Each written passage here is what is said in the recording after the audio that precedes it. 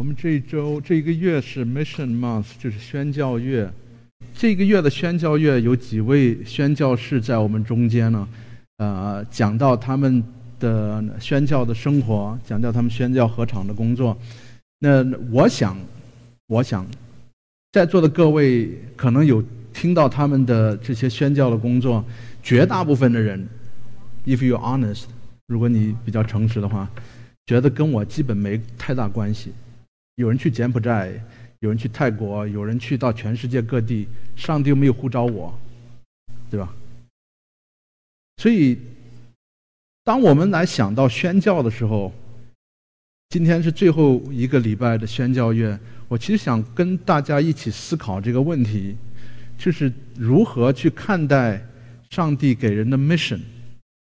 如果你看以赛亚书第6章，第6章的最后，上帝给以赛亚有一个呼召，他的呼召是谁可以为我们去呢？然后以赛亚说：“我在这里，请差遣我。” pretty good。以赛亚回应上帝的呼召，回应上帝呼召以后，上帝给了他工作的任务，具体的细节，就是你向这些百姓们讲我要你讲的信息，但是不会有人听的。然后他用了一个词叫 How long, O Lord？ 这要到几时呢？就是你去当牧师，讲完了没人听，他说 OK， 那什么时候结束呢？上帝基本的回答，他讲了一大堆哈，基本的回答就是你这辈子估计看不到了，直到这个草场荒地倒塌，直到你死，你都看不见有任何的果效。你去讲，但基本没人听，也没用。Joshua, you like the job? No one likes the job. 现在我给任何人在座的一个人一个工作，你不管做什么工作，一点用都没有，赚不到钱，别人还辱骂你，又没有名，又没有利，可能以后有一些的帮助，但是你这辈子看不见了。干点啥不比干这个好，对吧？去什么柬埔寨呀？你以为你是谁啊？你又不是总统，又不是总理，你手里又没枪，又没钱，又没权，你去那干嘛？你以为你谁啊？所以当上帝给以赛亚有这样一个呼召，有这样一个任务，当然我们知道以赛亚欣然的接受，然后一辈子忠心的侍奉上帝，直到他死。对你我来讲，你说我又不是以赛亚，我也不是以利亚，我都不姓以，我也不是以色列人，压根跟我有什么关系？但是我们所侍奉的上帝也是以赛亚所侍奉的上帝，我们所敬拜的对象也是以赛亚所敬拜的对象。如果这位上帝，我们说从昨日、今日直到永远都是不改变的上帝，当他向以赛亚显现，当他向以赛亚呼召的时候，他的心意、他的信息，不管在以赛亚的时代还是在现在的时代，都是一样的。当然我只不过把以赛亚书后面几章几节的内容先讲给大家听了，然后我的题目叫做 Mission Impossible， 他们又放那个最前面的东西哈，前面的这个我回不去了哈。If you want to go back, that's this， 然后 Tom Cruise 就出现了哈，然后那个背景音乐就出现了 Mission Impossible， 这个是不可完成的任务。It is not possible。对任何一个在座的人来讲，不仅是不可能完成的，而且你根本就不想完成的任务。那我们来看看这位差派以赛亚的上帝是个什么样的上帝？那对你我在座的生命有什么样的影响？这个是我们今天要思考，在我们宣教月的最后一天、最后一个主日，我们 get to the ground， 就是我们回到我们的现实的日常的生命当中啊。这个是往后 ，OK，all right，all right， 是这样走了吗？还是这样走了吗 ？All right， 我们今天来看3点，讲到一个上帝在以赛亚被呼召之前，他首先是被上帝所震撼的，被 shaken by God， 或者 earthquake 或 quickened by God。第二个被上帝所谦卑，第三个才是讲到被上帝所呼召或者上帝所差派。以赛亚是一个什么样的人？大家大概都知道，写了很长的圣经，他是一位先知，是一个皇族，他是一个被上帝所大大使用的人。那他来讲，认识上帝跟敬拜上帝是他每天做的事情。一个敬虔的基督徒不是基督徒敬虔的属上帝的人来到上帝面前是很正常的。直到有一天，在以赛亚书第6章，他真的遇见上帝了。今天你来到这个教会，今天几号我都忘了，6月几号？6月20几号？25号，一个非常普通的日子啊！你没有想到今天会发生什么样的事情，你就开车礼拜天来到教会，没想到你真的遇见上帝了。这个就是当时以赛亚第6章所发生的事情。他经常去到上帝面前，经常敬拜上帝，直到那一天，上帝真显现了。这个就是叫做 being shaken by God， 或 being shocked by God， 被上帝的真实所完全显现。在座的各位，你跟我一样，对上帝有一定的认知，不管你的认知停留在哪一个层次，你对上帝都有一定的想法。每一个人都是神学家 if you will。 上帝对我们来讲只是一个概念而已，经常的我们知道上帝是个什么样，三位一体的上帝，圣洁荣耀大能谦卑怜悯的上帝。直到有一天上帝把他真实显现给在座的你我看。对以赛亚来讲，他有一天真实的来到圣殿，真实的来到圣殿。当他遇见上帝的时候，他遇见了什么？这个是我们花一点点时间来思考的啊。我这个 doesn't work， you have to follow help me， 因为我不管怎么摁呀。2个比较重要的词我们已经讲过很多遍了。第一个词叫 glory of God， 就是上帝的荣耀。荣耀这个词是非常抽象的，但是你如果把这个词的本身的意义拿出来分享，你知道荣耀这个词 the glory 是讲到 the weight， 讲到重量，讲到 matter， 讲到物质，讲到实质，讲到一个东西非常的被看重，对你来讲有分量，对你来讲在你的心里头你不停的思考的，你不停的需要 meditate， 需要默想的东西，对你来讲很重要。你们见过一些事情发生，然后你说 it doesn't matter， 对吧？ It doesn't matter， 这是英文讲的，这件事情并不是特别重要。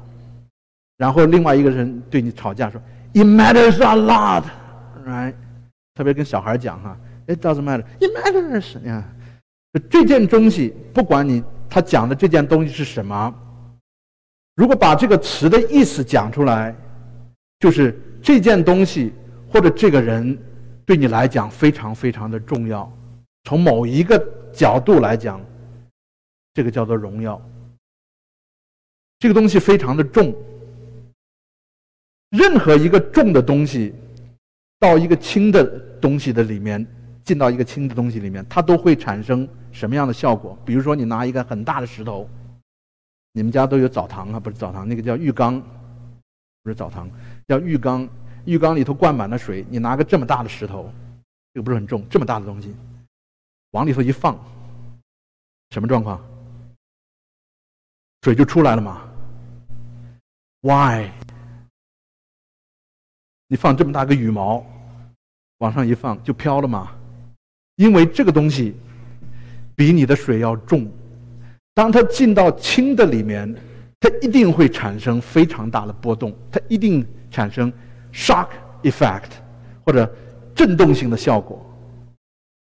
当以赛亚看见这么重的东西来到他这样一个非常轻忽的人的面前的时候，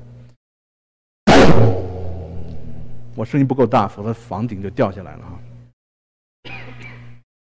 产生了这样的一个效果。对你我来讲，我们都说上帝的荣耀。上帝对你和我来讲，真的这么重要吗？还是它只是你脑袋里面的一个 concept， 只是你脑袋里面的一个概念，你的一种感觉，一种宗教的信仰。宗教的信仰在现在的日常生活中，它是已经是基本微乎其微的。你礼拜天到一个教会里面坐一会儿，都已经给上帝面子了，你想让我怎么样吗？对很多人来讲，包括我在内，上帝的荣耀并不是那么重要。上帝对我来讲 is not a glorious God。 对我来讲，上帝不是一个非常重要的上帝，他对我来讲只是一个概念，它不是一个 reality， 它不是一个真实的东西。任何一个概念在你的头脑当中是一个非常轻的东西，所以对你的生活不会产生影响。你只不过想要知道上帝在你生命中间他的心意是什么，但是最后我要保留我做决定的权利。上帝只是一个 consultant。 你见过 consultant 吗？你付钱，付完钱了以后你 fire them， That's called consultant。 对你来讲，它只不过是一个非常轻的概念，不是一个真实的 reality。 OK， 那怎么样能够真实的经历这位上帝呢？怎么样让上帝从一个概念型的上帝变成一个真实的上帝呢？那我们继续往下看。当上帝向以赛亚显现的时候，天使讲了一句话，我们也唱过这个歌，不停重复的 Holy Holy Holy， 圣哉圣哉圣哉。在希腊文中希伯来文，你如果重复2遍就是已经是加强语气了，重复3遍是这个事情对你来讲是至关重要的。 Holy 这个词对我们来讲依然是非常抽象的概念。什么是 holiness？ 中文有一个词非常好，叫做荣光 OK， 荣美。 Holiness 讲到有2个不同的概念，我们知道我们叫做分别为圣，这个东西是分出来给上帝的，我们叫做 holiness， that's okay， 这是可以的。另外一个讲到 holiness 是讲到荣美的 beautiful God。 在圣经里面形容上帝的时候，有很多不同的属性，上帝的大能，上帝的怜悯，上帝的救赎，上帝的智慧，这些属性我们人都比较喜欢。为什么？因为有用。什么时候有个坎儿过不去了，上帝的大能推一把，什么东西想不清楚了，上帝的智慧顶一下。什么时候觉得自己不行了，上帝的智慧拖一下，这东西都挺好的。一求上帝还有恩典，你看这多好。这些上帝的属性都非常非常的 quote unquote 有用，我们可以把上帝的这些属性拿出来为我们所用。当然这个是 very self-centered way， 就是完全以自我为中心的这样的用法哈。对上帝的这种属性的判断其实已经有一定的偏差，但是一个上帝的属性基本是没什么用的，就是 the holiness of God is not very useful。上帝的圣洁对我们来讲其实没有太大的用处，反而这个效果其实很明显的。如果现在 David 是最帅的男生，被世界选评 the most whatever man in the world， 然后 Joshua 坐在旁边，Joshua 不剩死了算了哈，过一会儿我们会讲啊。到一个圣洁的上帝的面前，人的自然的反应是这样的反应，但是荣美对人来讲其实没有太大的用处。但是也就是因为上帝的 holiness 是上帝的圣洁和上帝的荣美，才能真实的，在座的各位听好啊，才能真实的让你知道你是否是真正的经历上帝。为什么我这样讲？当你来到上帝面前的时候，你敬拜他，你遵从他，你顺服他，不是因为上帝能给你带来什么样的好处，上帝让你的生活有多大的丰盛，你敬拜他是因为他配得敬拜。 Because he's not just useful, he's beautiful。 你什么时候真实的知道这位上帝对你来，你真实的知道这位上帝对你来讲是真的，不是因为你现在有难处你才到上帝面前祷告，不是你现在有挑战你才到上帝面前寻求帮助，是你来到上帝面前就是因为上帝的荣美，是因为他的所示，是因为他 perfectionness， 他的完全，他的荣美，你被他折服，被他震撼，把你自己的身心完全的献上。你见过有人是不是你自己评价一下这样的人哈？你看看你对这样的人在你生活中间出现，你会对他有什么想法？现在恩峰啊，我们都到恩峰面前，恩峰啊，你真的是，哎呀，你看你这个声音也很美，然后长得又帅，又是学霸，然后年轻，身体又好，哎呀，真的不管溢美之词哈，讲你看连头发都这么帅哈，衣服也那么有品位，你的鞋也很好，反正就是这么样讲的他就有点不好意思了，都觉得你讲的是真的了。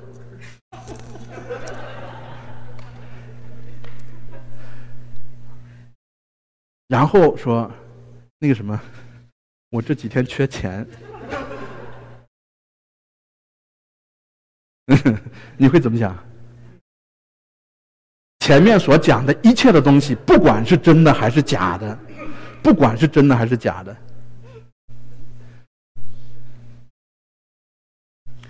如果在你的生命中出现一个人，他用这样的溢美之词来称赞你，有些可能是真的，但是你会发现他最后的动机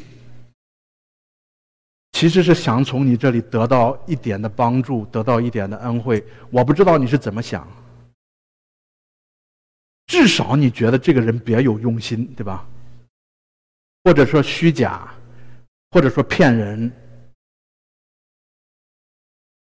你跟我都一样，我们来到上帝面前不是因为上帝 is beautiful， 我们来到上帝面前 because we think he is useful。 当上帝把他自己的荣美向人显现的时候，天使说 Holy, Holy, Holy。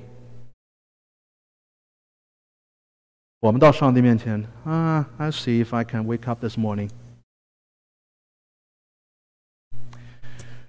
如果你没有被上帝的真实，被上帝的荣美所折服，所震撼，你所敬拜的这个上帝很有可能是一个虚假的上帝，至少是一个不完全的上帝。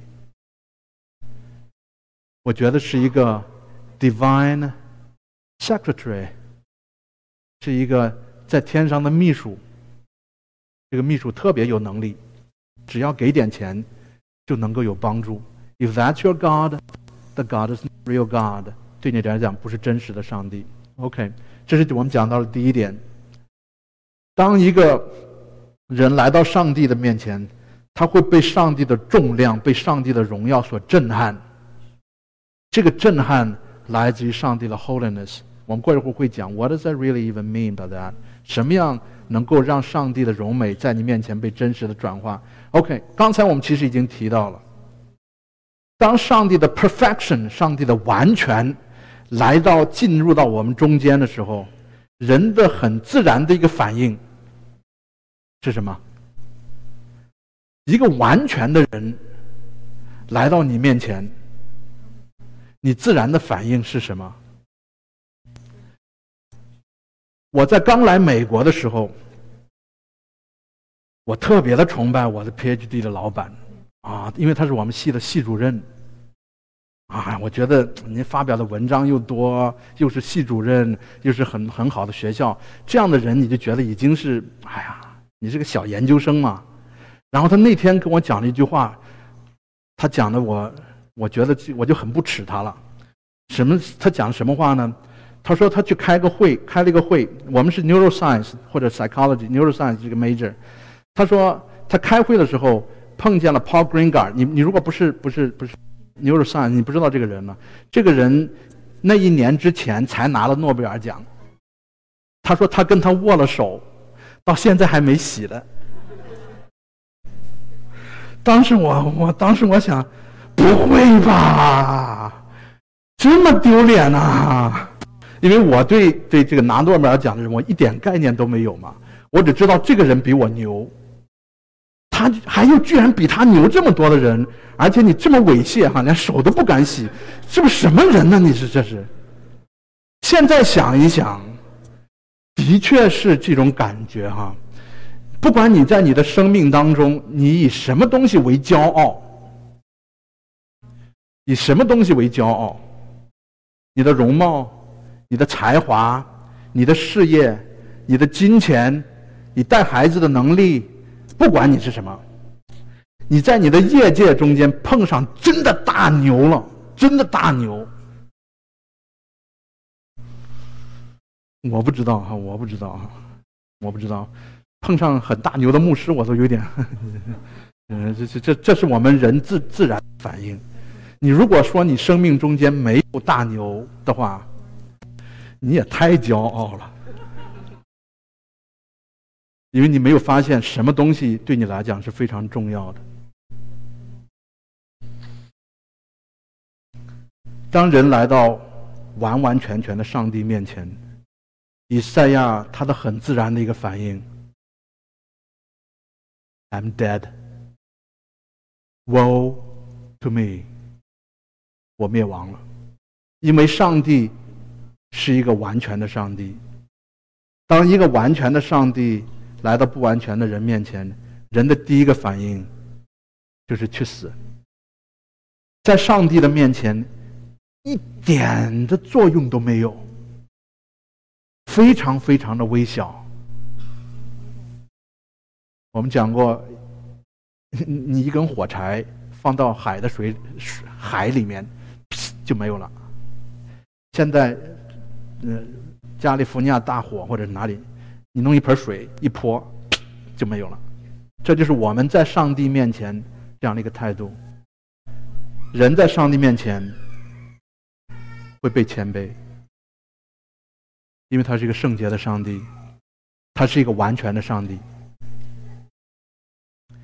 以赛亚是一个皇族，而且他是一个先知，他是一个在当时被人尊重的人。希西家也很看重他。他一辈子是靠什么为生的？上帝呼召他的职业是什么？好吃懒做。那他是个先知嘛，对吧？写了66卷的以赛亚书，然后他到上帝面前说：“我灭亡了，我是嘴唇不洁的人。”他赖以骄傲的东西，到上帝面前说：“这个东西是需要被洁净的，是需要被悔改的。当你跟我来到上帝的面前，什么时候你才觉得你是真实在经历上帝？在座的各位，什么时候你才真实的知道你是在真正的经历上帝呢？就是在你的生命当中，任何一个你值得夸口的东西都是尘土，没有一件事情在上帝的面前你可以夸口的。任何一个你值得夸口的东西都是粪土。你没有意识到这一点，你还没有意识到或者遇见 the perfect God。 你觉得你在你的生命当中，我觉得我在我的生命当中有任何一点点的东西我可以值得夸口的，我对上帝的认知就是不完全的认知。所以这篇道其实对我的打击也是挺大的，我因为不停的要思考这件事情。我能想到有很多的东西，你能想到有很多东西，你好像可以拿到上帝的面前说 Look at this, look at that, God, I give this to you. You want it? I'll take it back if you don't want it. 以赛亚最后被上帝洁净，当然这是上帝的恩典。但是我们讲到恩典之前，以赛亚这个人需要被上帝完全的谦卑。当上帝兴起这个火的时候，在圣经里，特别的旧约圣经里面讲到上帝的审判，但是在这段圣经，上帝居然用火变成以赛亚的洁净。天使用火洁净他的罪。上帝有没有说那个什么太脏了 ，Go clean up before you come to me. Do some good. 要证明你在我的面前可以配得，你在我面前能站立得住，干点大的事情。Make me proud. 我们的孩子 Go to the world, make me proud. No. 当以赛亚说我在上帝面前完完全全需要被毁灭的时候，上帝用炭火洁净他，这是上帝的 grace， 这是上帝的恩典。恩典是另外一个我们认识上帝一个关键的点。恩典是讲到人在上帝的面前没有一个可以值得夸口的，没有一件事情我们可以到上帝面前说这是我可以奉献给你的，没有一件，没有一个。上帝的救赎，上帝的接纳跟我们没有关系。在以赛亚书这段圣经里面，上帝对他的洁净也不是因为以赛亚做了什么样的事情，而是上帝的恩典临到他。恩典能让我们看见两点，或者这个是福音的本质。它让我们看见我们比我们想象的要更糟。你觉得你是个罪人，你比你想象的还要糟。但是在同时，我们比我们想象的要更蒙爱。有人说哦，变成基督徒，我的 self-esteem 或者我的自尊心就非常的低，因为我是罪人。你见过有些人啊，这个你可以自己看你是不是这样的人。有些人他特别的喜欢悔改，特别的喜欢悔改。你跟他讲，他说我这个人这个不行，那个不行，我刚看我的动机也不好，我做这个事情也不好，我做那个事情也不好。你觉得这个人好像有点问题，但是他好像又很属灵，因为他总是有悔改的心。到最后发现，他其实只是看见或者觉得他是一个很糟糕的人。福音的另外一边告诉我们，其实上帝比你想象的要更蒙，你比你想象的要更蒙爱。因为上帝在你还没有认识他之前，他就把他的爱子赐给我们，神的慈爱就再次向我们显明了。不是因为我们做了什么事情，而是因为上帝的恩典和上帝的怜悯。所以一面我们比我们想象的要更糟，另外一面我们比我们想象的要更蒙上帝的爱。所以你不会这个人天天的活在一个自卑自怜的这样的一个境界，你也不会觉得你自己好像上帝给了你面子，好像你给上帝面子一样，好像上帝必须要买你点什么，好像必须要给你点什么，也不会学那么嚣张，也不会那么自卑。That's the gospel God gave us。 这个就是上帝给我们的恩典，这个是人一直想要得到的，但完完全全没有办法得到的。你没有，如果你在你的生命当中，有些时候你觉得你自己很了不起，有些时候你觉得自己什么都不是， You need to meet the real God。 如果你需要认识和经历真实的上帝，这个上帝让我们看见我们真实的状况，就是我们是罪人，但是个蒙上帝慈爱的罪人。所以真实的认识上帝真实的经历上帝，先不用说上帝差派我们出去去这个地方去那个地方，真实的认识上帝，从以赛亚书第3章以赛亚书第6章有3点跟大家总结。第一个，你被上帝的荣耀所震撼，被上帝的荣美所折服，被他的荣美所谦卑。第3个，你被他的恩典所接纳。所以3点：被上帝的荣美震撼，被上帝的荣耀圣洁谦卑，被上帝的恩典接纳。三点并不是很难从你的脑袋里面理解，但是在你的自己的生命当中，你真的被震撼到吗？你觉得你是一个在上帝面前一无是处的人吗？你真的知道你被上帝接纳吗？在上帝洁净以赛亚以后，如果我是以赛亚，如果你是以赛亚，这个自尊心其实已经受到很大打击了，对吧？遇见上帝以后，基本是属于心理状态并不是特别好的状态，因为被上帝的荣美冲击过了，被上帝所震撼过。上帝在震撼以赛亚以后，他居然对以赛亚做了一个什么事情？他又说了什么？他说什么？我可以差遣谁呢？谁可以为我们去呢？我当时在想呢，如果因为现在是教会的牧师嘛，因为要教会很多的事工需要弟兄姐妹来帮忙，对吧？现在 David 弟兄好了，我就用举你，谁让你坐第一排呢？现在我发现这个人，这个也不是，那个也不是，你有很多的问题，对吧？然后觉得 you're not even qualified for the job。然后我说你要不要干？我会说我为你祷告，对吧？基本就是这个样子了嘛，不会对你产生邀请的。上帝在这里面做了一件事情 ，He extended invitation to this prophet。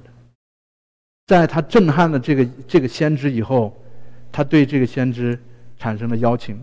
这种 feel needed 觉得被需要的感觉其实真的很好，真的很好。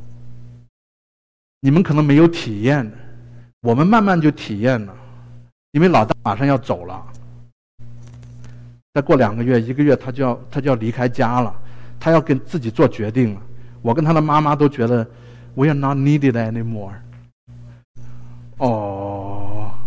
你们如果空巢的人我不知道你的感受是什么宋弟兄。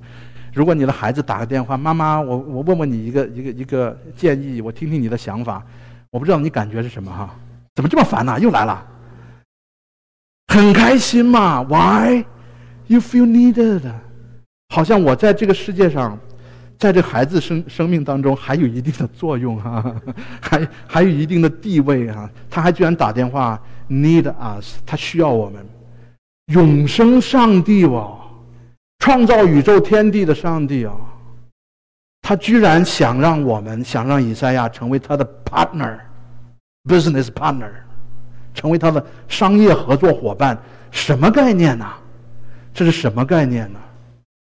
一个人不被需要 insignificant， 他的感觉是非常非常糟的。但上帝创造宇宙天地的上帝，他居然需要我们，至少看起来像是这个样子。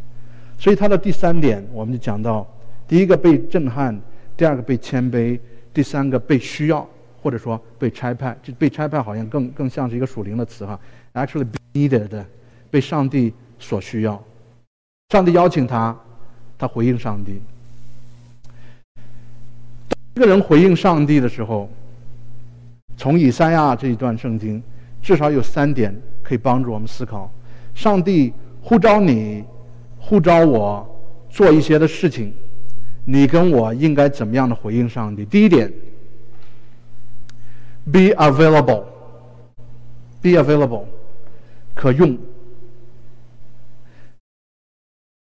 以赛亚回应上帝说什么 ？I am here, send me， 我在这里，请差遣我。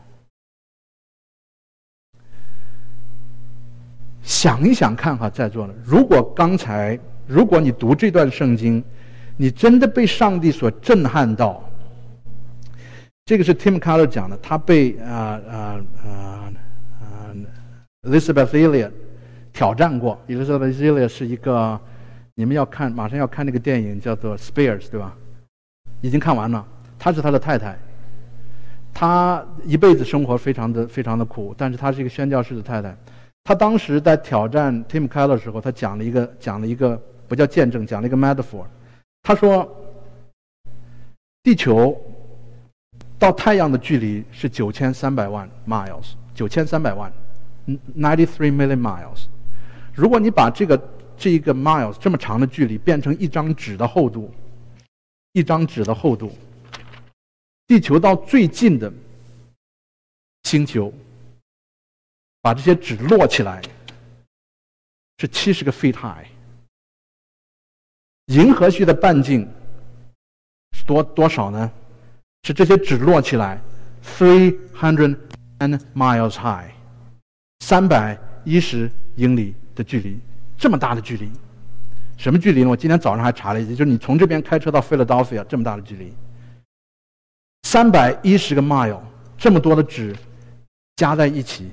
是多大的一个距离啊！创造宇宙天地的上帝，创造整个宇宙的天地的上帝，对你说 ：“Can I send someone？”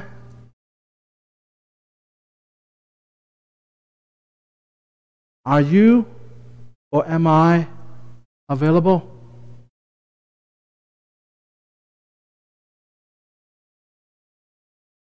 对你跟我，这是一个很大的震撼。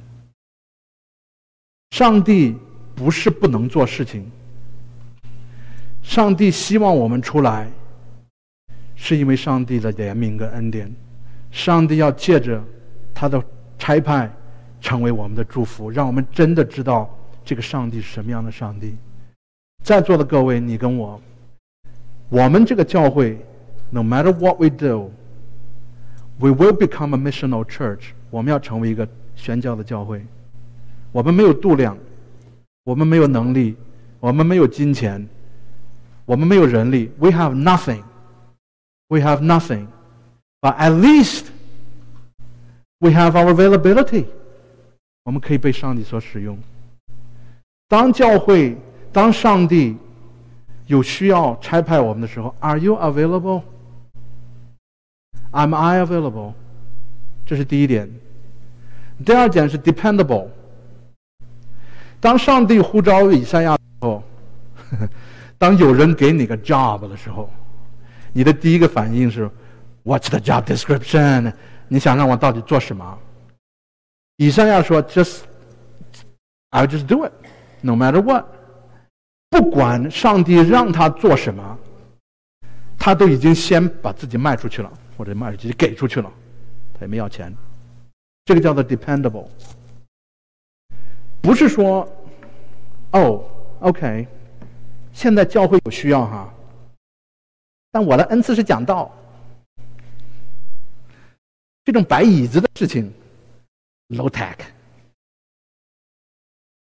我的恩赐是唱歌，让我刷墙 low tech。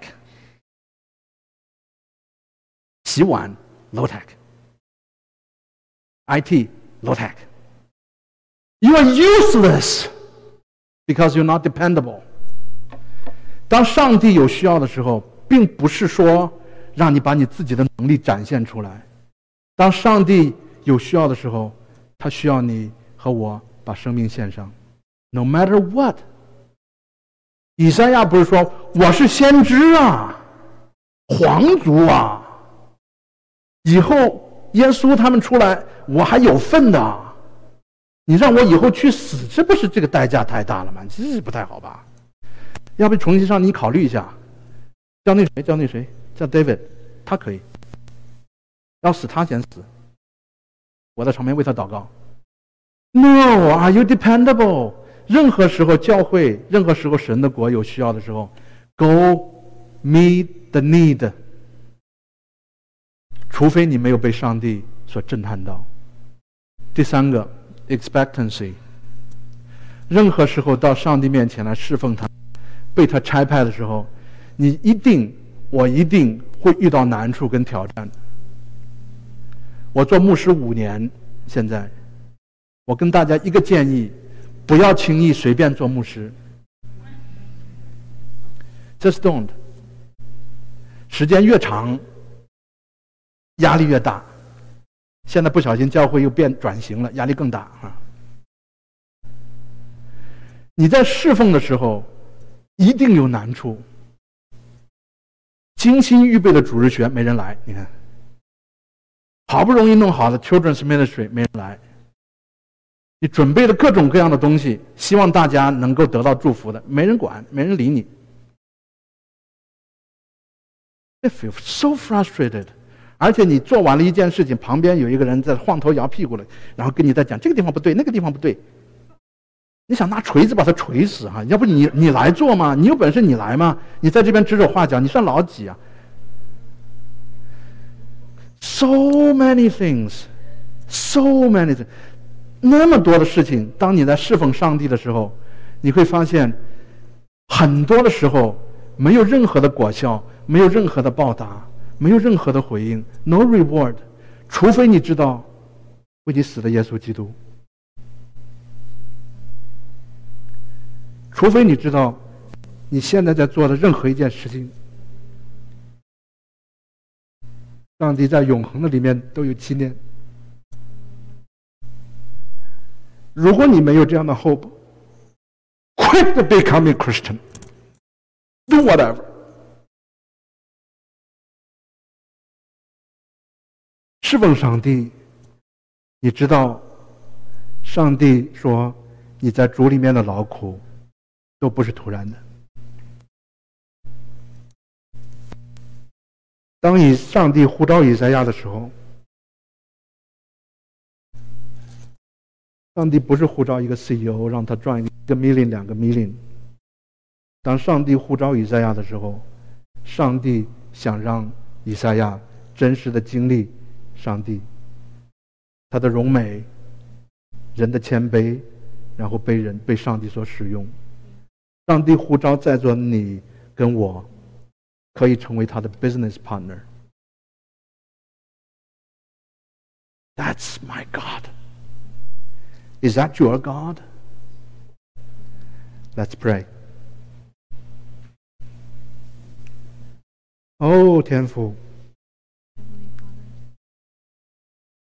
让你自己的荣美向你的子民显现，让我们知道我们所面对的是何样的上帝，让你的 witness， 让你的 glory， 让你的 beauty， 让你的 holiness 成为我们侍奉的目标，成为我们侍奉的目的，成为我们生命的动机。哦，天父，我们侍奉你，是你先侍奉了我们。在我们还没有认识你之前，你已经把你的爱子给我们，让我们在这个地上所有一切的劳苦，所有一切的经历，与永恒有分。哦，天父，这是何等的呼召，何等的恩典，何等的怜悯。天父，你居然邀请我们，让我们在你这个地上的工作有份。哦，天父，你呼召我们出来，是让我们可以跟从耶稣，他走的路我们也要走，他得的荣耀，我们也要得到。天父，你告诉我们说，这至暂至轻的苦楚，要为我们成就极重无比、永远的荣耀。天父，让你自己的荣耀，让你的呼召成为我们一生的动力。我们奔跑不困倦，我们行路也不疲乏。天父，让这个教会可以成为一个被差派的教会，让这个教会成为高举你荣美的教会。当你的儿子被高举，你就吸引万民来归向你。天父，我们巴不得你自己的心意在这个教会